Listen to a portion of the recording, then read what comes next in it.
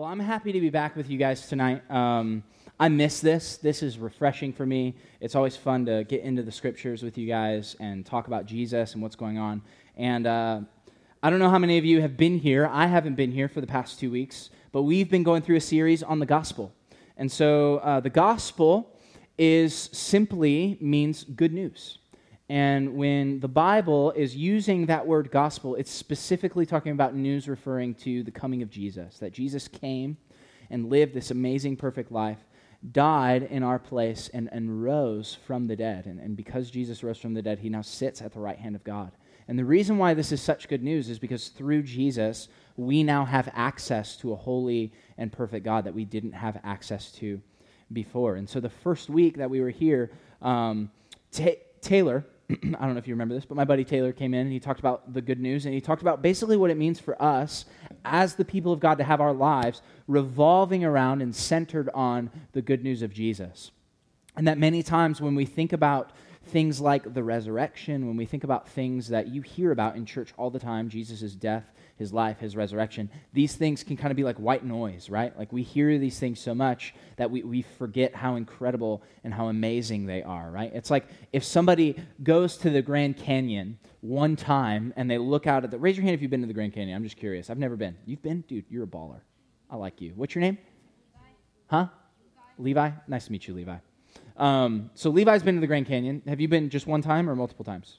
Once. Yeah, so like the first time you go to the Grand Canyon, right, like you're sitting and looking at this thing and it's like, wow, this is incredible. This is amazing. I know for me, it's just this beautiful picture of how awesome and how big our God is by looking at this giant hole in the earth and like, how did this get here? What is going on? But imagine like for somebody who lived there and saw it every day, the awe and the wonder of the Grand Canyon would just disappear. You know, Sarah and I, we just got back from a trip in North Carolina, and one of the sweet things about driving to the Carolinas is you go through the Appalachian Mountains. And as we're driving through the Appalachian Mountains, you know, you just see the grandeur of God in the beauty of these mountains. And if you're laughing at me because you think I mispronounced that word, that's actually how you're supposed to say it. I'm just telling you. So I see y'all giggling over there. But you see the beauty of the mountains, and you're just like driving through, and it's amazing. It's this beautiful picture of not just the greatness of God, but just how incredible creation is in and of itself, right? The earth is wild. The earth has some really cool things that we can see and appreciate. But for people who live in the mountains, like they're just mounds of green.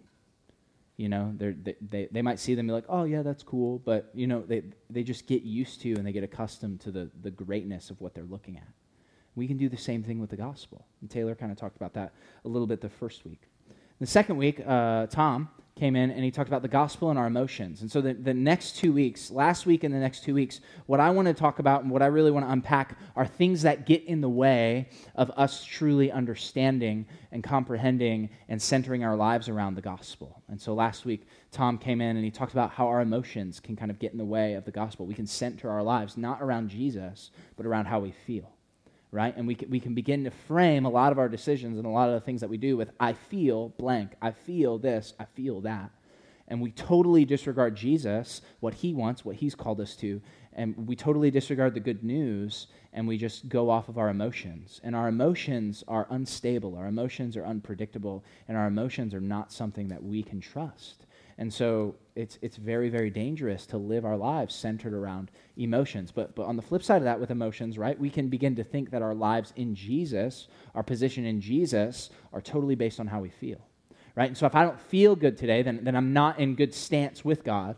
But tomorrow, like when I feel good, God loves me, I'm good, I'm great, my emotions change, and then I think my position before God changes. And that's just not true. And so Tom talked about that a little bit last week. And tonight what we're going to talk about the gospel and our performance. I've heard a lot of people say these words: Christianity is exhausting. You don't have to raise your hand, but do you relate? Does it seem tiring or exhausting to try to do all of the things that Jesus has called us to do? Right? To these people who would say Christianity is exhausting, oftentimes they see following Jesus as a list of a ton of things to do, right? Read more Bible, go to church on Sundays, go to church on Sunday nights, go to church on Wednesday nights, go to Bible study, go to discipleship group, go to small group, pray, Pray here, pray there. Talk about Jesus with somebody this week. Give some of your money away. Be passionate about Jesus all the time. Pretend like nothing ever bothers you. Smile often. Don't litter. Recycle. Don't drink, smoke, or chew, or hang with girls that do. That's an old school one. And here's the thing. Like, if you see following Jesus as a bunch of rules, I would agree with you. Like, that's exhausting. It is absolutely exhausting if following Jesus is all about rules. But here's the thing, and I want you to hear this. The commands of Scripture are important. And so a lot of times what you'll hear people talk about is they'll talk about following Jesus like, oh, it's not a religion, it's a relationship, and we need to relate to God, and we need to grow in our relationship with Jesus. I totally, amen, I agree with that. But the commands of the Bible are important because what the commands of the Bible do is they point us to Jesus, and they give us kind of tracks to walk on what it looks like to walk in love as Christ loved. Jesus in John 15 actually says to his disciples, if you love me, these are the words of Jesus. I want you to just think of the weight of what's going to come next. Jesus is saying something to his disciples, and he frames it this way. He says, if you love me, you will keep my commandments. And so Jesus Christ himself, the King of all kings, the Lord of all lords, actually says that if we love him as his followers, we will do what he's called us to do. We will keep his commandments. So the commandments are important. So we don't ignore the commandments. We don't push off the commandments. Reading your Bible is important. Praying is important. Talking about Jesus is important. Going to church every day is important. But here's the thing, and this is the problem with the gospel in our performance, is many of us in here, and many of you in here believe a lie that God's love for you is based on your performance in Christ. Many of you believe a lie that God's love for you is based on your performance in Christ. And I'm going to frame up what that looks like a little bit. But we're going to be in Romans chapter 3 tonight. That's where we're going to be in the Bible, so you can turn there. And while you're turning there, I just want to kind of give you a picture of what the author in Romans is actually doing here in chapter 3.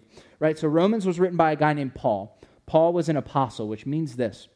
Paul was sent by Jesus to start churches in countries in Asia Minor in the first century. He was sent directly by Jesus. Jesus himself commissioned and sent Paul to start churches, to make disciples, and to help other people see the way to follow Jesus. And here's the thing. Paul is writing to a church in Rome that's totally divided. There's two groups of people in Rome. There's the Jewish people, and there's the non-Jewish people. And, like every good, diverse gathering, this group of people and this group of people are kind of butting heads over various things that are going on in the church. And we're not going to get into all those, but here's what I want you to see. I want you to see that Paul is writing to a group of people that are divided. He's writing to a group of people that are divided. And here's also what I want you to know.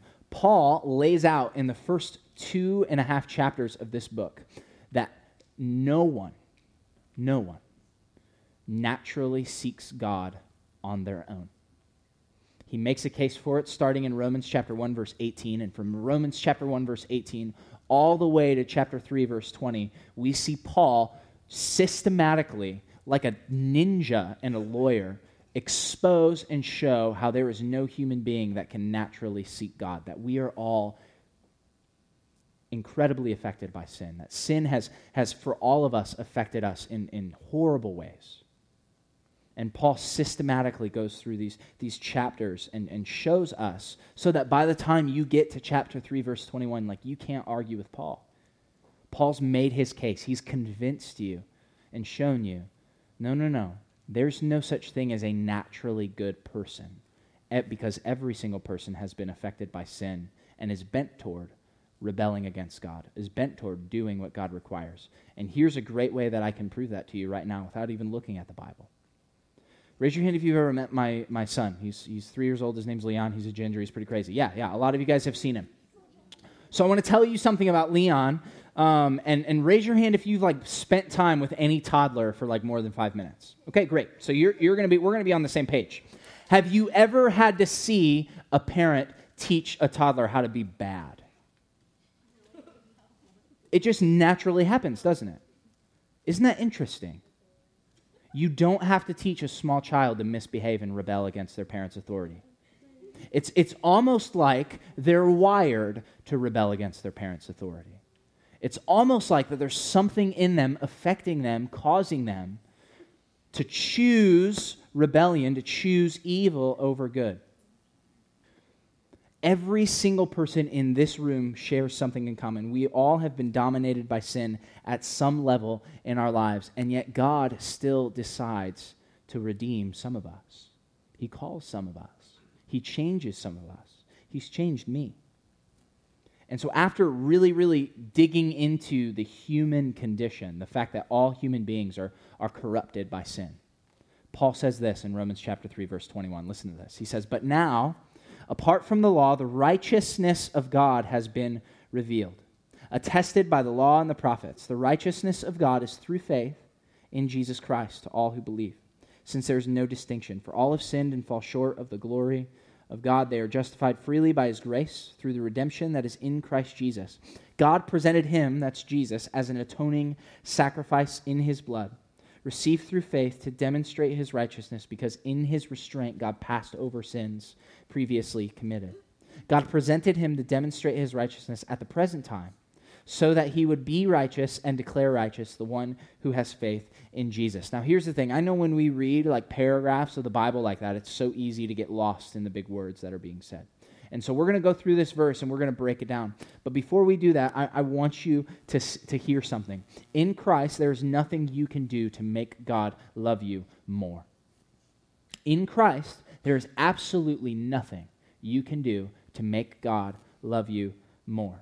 The interesting thing about that truth is I think a lot of us will be like, yes, like there's nothing, God loves me. I can't change that. There's nothing I can do to convince God to love me more. But the reality is I think many of us, even though we would say that, we actually don't think about what that truth actually means in our everyday life. And I know this because I've talked to some of you. And I've talked to some of you on days where things aren't going well. Maybe you fell into a sin and you're ashamed of what you've done. Maybe you woke up late and you really like reading the Bible in the morning and it just didn't happen today. Maybe you went through your entire day and you didn't even think about Jesus one time. And you feel guilty and you start to almost condemn yourself and heap all this shame and all this weight on your shoulders. But even more importantly, what a lot of you begin to do when you're in that mood, when you're in that space, is you begin to think that God loves you less on the days when you fail and mess up than he does on the days where you kill it.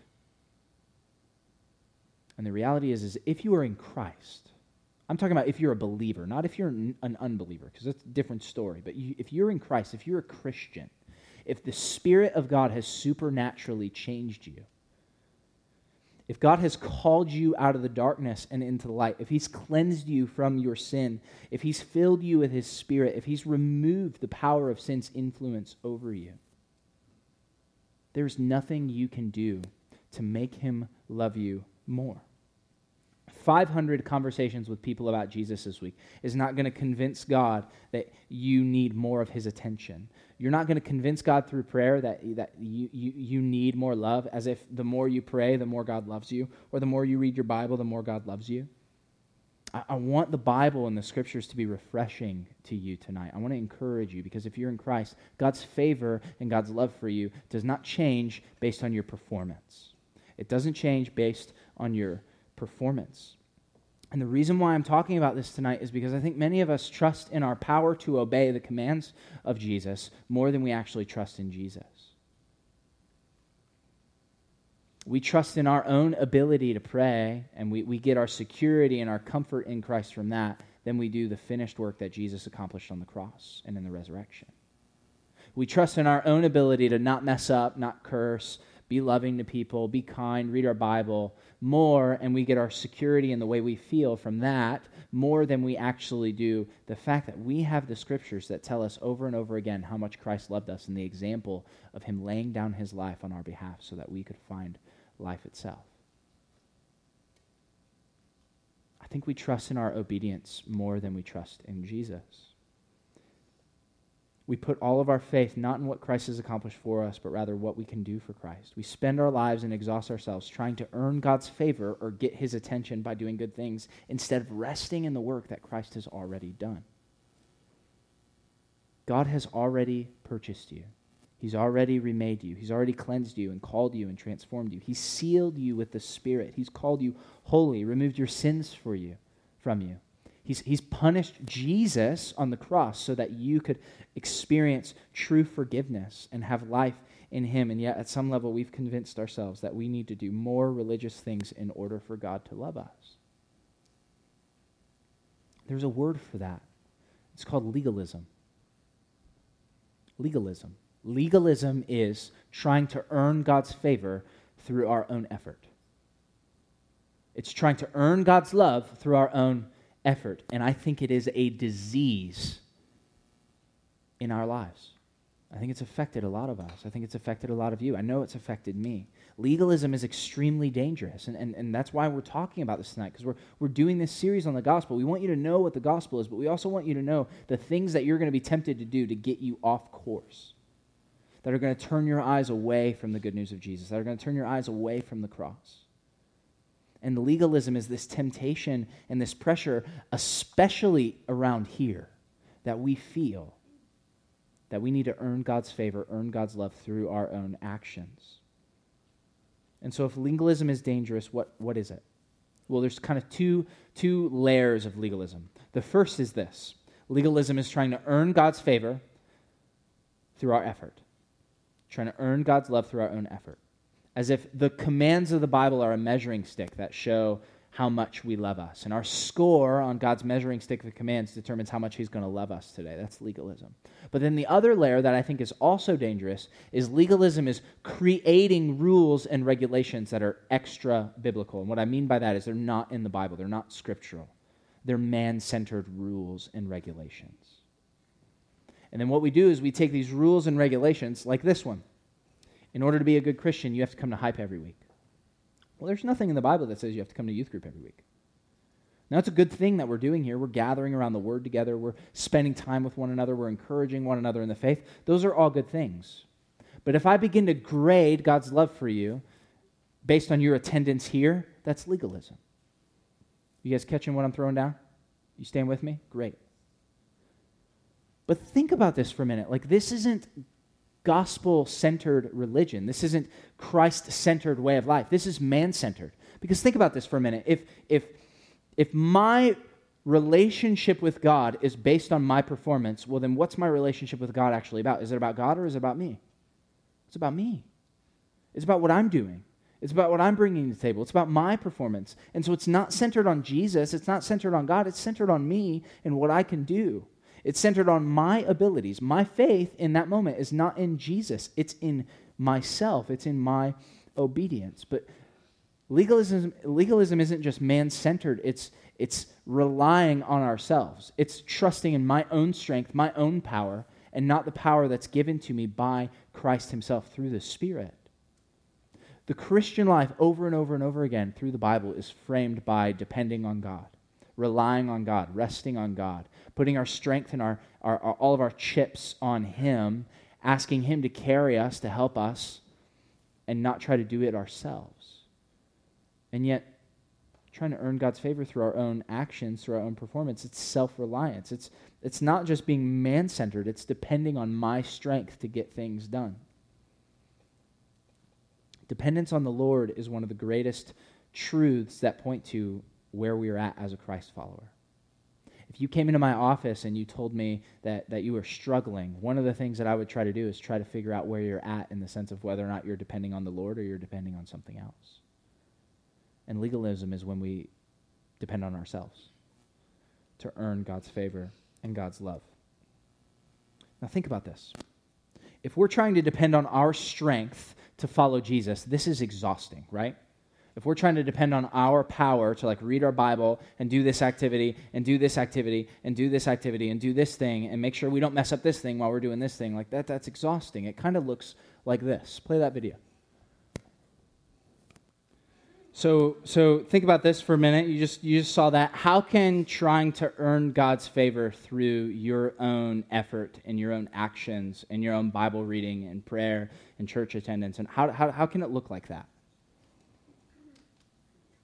How do you guys see those two things as similar?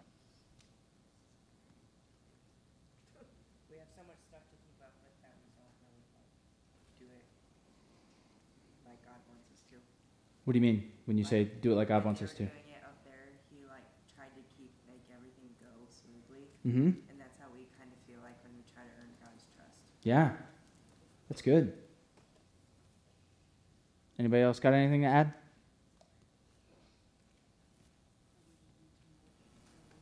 Yeah, it's exhausting, isn't it? Let me ask you this. Does your life in Christ, don't raise your hand, but does your life in Christ feel like that right now? Like you got to keep everything spinning perfectly, and then God loves you. And then you're like in good place with God. Your relationship with God is strong. And hear me when I say this. To read the Bible, to pray, to talk about Jesus with people, to come and worship corporately with the body of Christ, these are all good things. But those are not activities that determine God's love for us. Those are things that we do just out of an expression of joy of what God has done for us.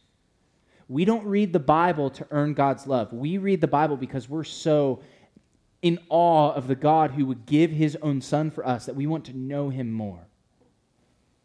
We don't pray every morning when we get up because, like, God, I want you to love me and I want you to help me have a good day today. No, we pray in the morning when we get up because we want to know him. We want to know him, and we want to know who he is, and we want to know how he ticks, and we want to know everything we can about him while we can. And we don't talk about Jesus with other people because we want God to approve of our day and say, hey, you did a good thing today, and get our smiley face sticker like the chick gives you at Walmart. No, like we talk about Jesus with people because we think Jesus is absolutely amazing, and when we think something's amazing, we share it with people. Right? Like Endgame just came out on like DVD or whatever. Like I want to talk about Endgame with people because I want to watch it again and because it's awesome. I think it's a great movie. And so I'm just naturally going to talk about it with people. Well, that's how like that same joy, not like joy that I have in Endgame, but like the joy that I have in Jesus is what causes me to overflow with a desire to talk about him with people. I don't talk about Jesus to get a stamp of approval from God today. I have a stamp of approval from God, and I see that in Christ hanging on the cross and rising from the dead. That's how we know that God loves us. It's not our performance. It's what Jesus has already done on the cross. Jesus carried out the commands of God perfectly. Here's why that's important. We now don't have to carry them out perfectly. We don't have to carry the weight of obeying everything that God has told us to do perfectly. Here's why this is great. You and I are going to mess up. We're going to fail. We're going to sin. We're going to rebel against God. We're going to have a day or a moment where we love sin more than we love Jesus, and so we're going to choose sin. And if we're in Christ, God promises to forgive us. He promises to restore us. But here's the thing, and I want you to hear this, because a lot of people misunderstand Jesus' forgiveness. They think that they can use Jesus' forgiveness as permission to do whatever they want because, oh, well, God will forgive me, so I'm okay, I'm fine. Well, that's not how it works. Listen to what the Apostle John says in 1 John. He says this, everyone who commits sin and practices lawlessness. This is huge. Every single person who commits sin and practices lawlessness, every person who commits sin practices lawlessness, and sin is lawlessness. You know that he, being Jesus, was revealed so that he might take away sins. So the ones who commit sin practice lawlessness. Sin's lawlessness. But Jesus came, he was revealed to take sin away, to remove sin from us. And there's no sin in him, John says. And so he says, everyone who remains in him does not sin. I want you to hear this. Everyone who remains in him, who remains in Jesus, does not sin. Everyone who sins has not seen him or known him. Children, let no one deceive you. The one who does what is righteous is righteous. The one who commits sin is of the devil, is of the evil one, is the same nature, the same likeness of the evil one, is just like the evil one. For the devil has sinned from the beginning. The Son of God was revealed for this purpose, to destroy the devil's works, to destroy evil. What John is saying here is this. He's not saying that everyone who abides in Jesus is perfect. That's not what he's saying. What he is saying is that everyone who abides in Jesus will not continue in a lifestyle of sin, a way of life that's chasing after sin. Because Christ came to obliterate the power that sin has over us. Paul talks about in Romans chapter 3 that we are all enslaved to sin. What he means is this. It's my toddler. Picture the 3-year-old. He can't help but choose wrong. He can't help it. He naturally does it. My son is a slave to sin because he can't help but rebel against what God has called him to do. And in this season, it's obey mom and dad. My son is bent toward sin. He's bent toward rebellion. And Christ has come to set us free from the influence, from the power, from the oppression that sin has over us. He totally removes it and takes it away. And so the call for the Christian can't be try harder. Because the Bible says, we can't try any harder. We're going to try harder and we're going to fail because we're not Jesus. We're not perfect.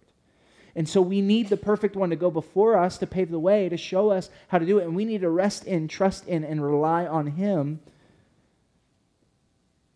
And he will obliterate the power of sin in us. He will totally destroy it. God is at work perfecting people. He's taking us on a journey to look more like Jesus. And if we're genuinely in him, if we're genuinely in the light, God promises, he promises to remove the power of sin over you. He promises that sin will no longer have the greatest influence in you, that the Spirit of God will. He will take away your hunger for sin, and he will give you a thirst and a longing for righteousness. That's what John is talking about. He's talking about that when you get converted, when you get saved, when you embrace the realities of the gospel, it's not you prayed a prayer and you made a decision and now you're in. That's not how it works. There is a supernatural work that God sends his very own Spirit into the human person, and your heart is totally renewed. The prophet Ezekiel talks about this. He talks about that our heart of stone is made into a heart of flesh. And our heart of stone that loves sin and rebellion becomes a heart of flesh because of the Spirit's work in us, and we begin to beat with a love and an affection and a joy for God and for Christ. It is a supernatural work that happens in the person. It's not based on your prayer. And so a lot of times when I talk to students, especially about baptism, I'll say, well, how do you what's God doing in your life? How do you know that you're in him? How do you know that you're in Christ? How do you have assurance? How do you have certainty that you're saved? And they'll tell me when I was 7, I was at VBS and I prayed this prayer and asked Jesus into my heart, and so I'm saved, and now I want to get baptized. And I believe that God can save people that way. But here's the thing, and I want you to hear this. What's that person's faith in? If I ask them how they know they're saved and they point back to a prayer that they prayed, what's their faith in? Is their faith in Jesus, or is their faith in their prayer? If they're getting their assurance, if they're getting their certainty from a prayer that they prayed, and not the active relationship, the ongoing relationship that they have with Christ, I'm wanting to investigate more what's going on in this person's life, because maybe they might not know Jesus. They might have gotten false assurance and false certainty of their salvation from this prayer that they prayed. But the reality is for those of us who are in Christ, there is an active relationship that we have with Christ. We relate to God and God relates to us. We know him and he knows us. The Spirit is at work in our lives, stripping us away of our love for sin and giving us a love for Jesus. We actually want to turn away from our desire to rebel against God, and we want to turn toward a life that pleases God. Because we love God. Because God has given us a love for him and giving us the Spirit. This is how God works in us in the gospel. This is how the good news changes us. And I want you to look at and read and reread Romans 3:21 through 26 over and over again this week, because what I want you to see is, as Paul is talking about here, what it looks like and what salvation and what it means to be saved in Romans 3:21 through 26, he's not talking about anything that people do. He's talking about everything that God does. Look at this verse again. Apart from the law, the righteousness of God has been revealed, attested by the law and the prophets. The righteousness of God is through faith in Jesus Christ. For all have sinned. This is what we've contributed to our salvation. The thing that you and I have contributed, the thing that we've brought to the table, is the sin that made us needing, the sin that made us need to be saved. The only thing that we bring to the table in our relationship with Christ is the need to be saved. We're in sin. We can't bring any good works to the table and say, God, look at what I've done. Look at the good that I've done. I deserve to be in relationship with you, because we've all fallen short of the glory that God created us for. In Genesis 1, we see this picture of Adam and Eve created in glory, created in perfect relationship with him, and they turn away from that. And so we all fall short of the glory that God has created us for. And so how does God respond to that? Well, look at verse 24. We're justified freely by his grace. That word justified is supposed to give this image of a courtroom. Imagine yourself being in a courtroom and standing before a judge about to get a guilty sentence laid on you for something that you know you did. And you know that the consequences that are coming your way are deserved. Like you messed up. You deserve your punishment. You're about to get the punishment given to you by the judge. The judge is about to tell you guilty. The judge comes in out of his chambers, comes into the courtroom, sits you down, has you stand up, is reading the charges to you, and is about to declare a guilty verdict. And then the judge says, not guilty. Innocent. But you did the thing that got you in the courtroom, and yet the judge is telling you you're innocent. Well, why? Why are you now justified as innocent and not guilty? Because God presented Jesus as an atoning sacrifice in his blood, received through faith. Jesus' death on the cross acted as our punishment. I was at a camp a couple weeks ago, and I said this line, and I freaked a kid out when I said it. We had a really good conversation afterwards. I told him, Roman soldiers did not kill Jesus. God killed Jesus. I want you to think about that. Roman soldiers did not kill Jesus on the cross. God killed Jesus on the cross. Now, how do we know that? Because in Romans 3, it says that God presented Jesus as an atoning sacrifice for our sins, which means that it was God that put Jesus on the cross in our place. When we're forgiven, our sin does not go unpunished. That wouldn't be just, right? Like, if you stole from me, you would deserve some kind of punishment, right? Like, let's all agree, like, justice, right things. Like, if you stole something from me, you need to return that to me. Like, something needs to happen to you. That's just justice. Justice is good. If somebody kills somebody, like, they need to go to jail. You know what I mean? Like, justice. My sin, my rebellion deserves a punishment.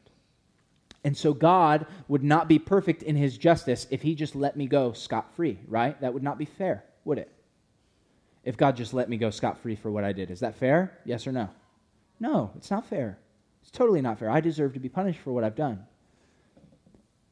God doesn't let our sin go unpunished, because what he does is, if we're in Christ, he redirects the punishment away from us and onto Jesus. That's what it means to be an atoning sacrifice. That through the sacrifice of Jesus, God has removed sin from us, and he's turned his wrath away from us and onto the Son. He's turned our punishment away from us and onto the Son. That's what it means when it says an atoning sacrifice, a sacrifice that was enough to pay the penalty for my rebellion and for anybody else's rebellion who is in Jesus.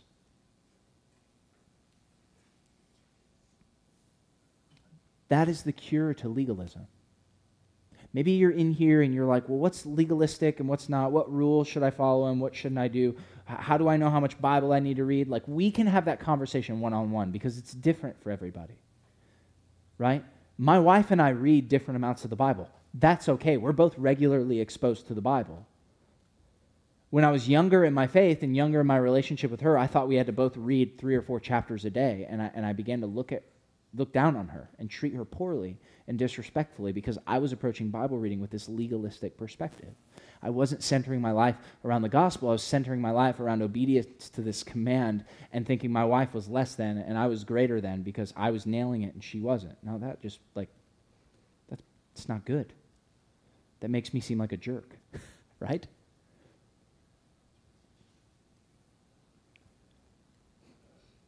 There is absolutely nothing that you can do if you are in Christ to earn God's love for you.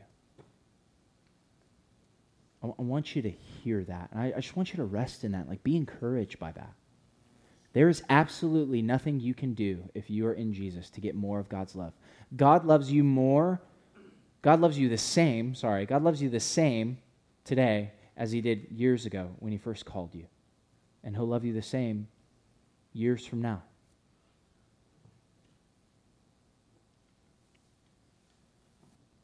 But for some of you, like, you don't know Jesus. And some of you are in here and you're measuring your relationship with Jesus by your own awesomeness and ability to not be bad. And I want to tell you something. When I was 11 years old, I tried drugs for the first time. By the time I was 12, I was using drugs weekly or every day. By the time I was 16, I had been arrested, in trouble with the police, and in a lot of deep trouble. By the time I was 18, I was a convicted felon, and I was in court, ready to go to prison. You know, standing next to me might make you look really, really good because you haven't done any of that stuff. But I want to be honest with you. Before God, you and I are equally as rebellious and equally as sinful. I'm not saying that to make you feel guilty. I'm saying that to show you what the Bible says. A guy like me, and maybe a person like you, who has great attendance in school, makes good grades, plays sports, you don't do the bad stuff, you don't participate in the bad sins. Before God, you and I are seen as equals because we've equally fallen short of the glory that God has created us for.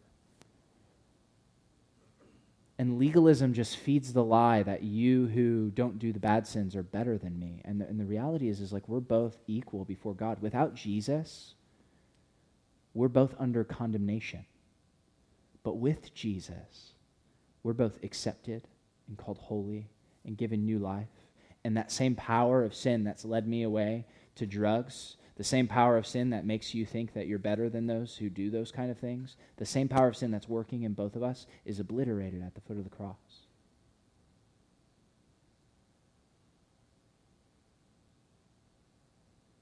And so don't look down on the people in your school who you think are too far gone, because at the foot of the cross, you guys are equals. And don't look up at the people who are nailing it, or you think are nailing it.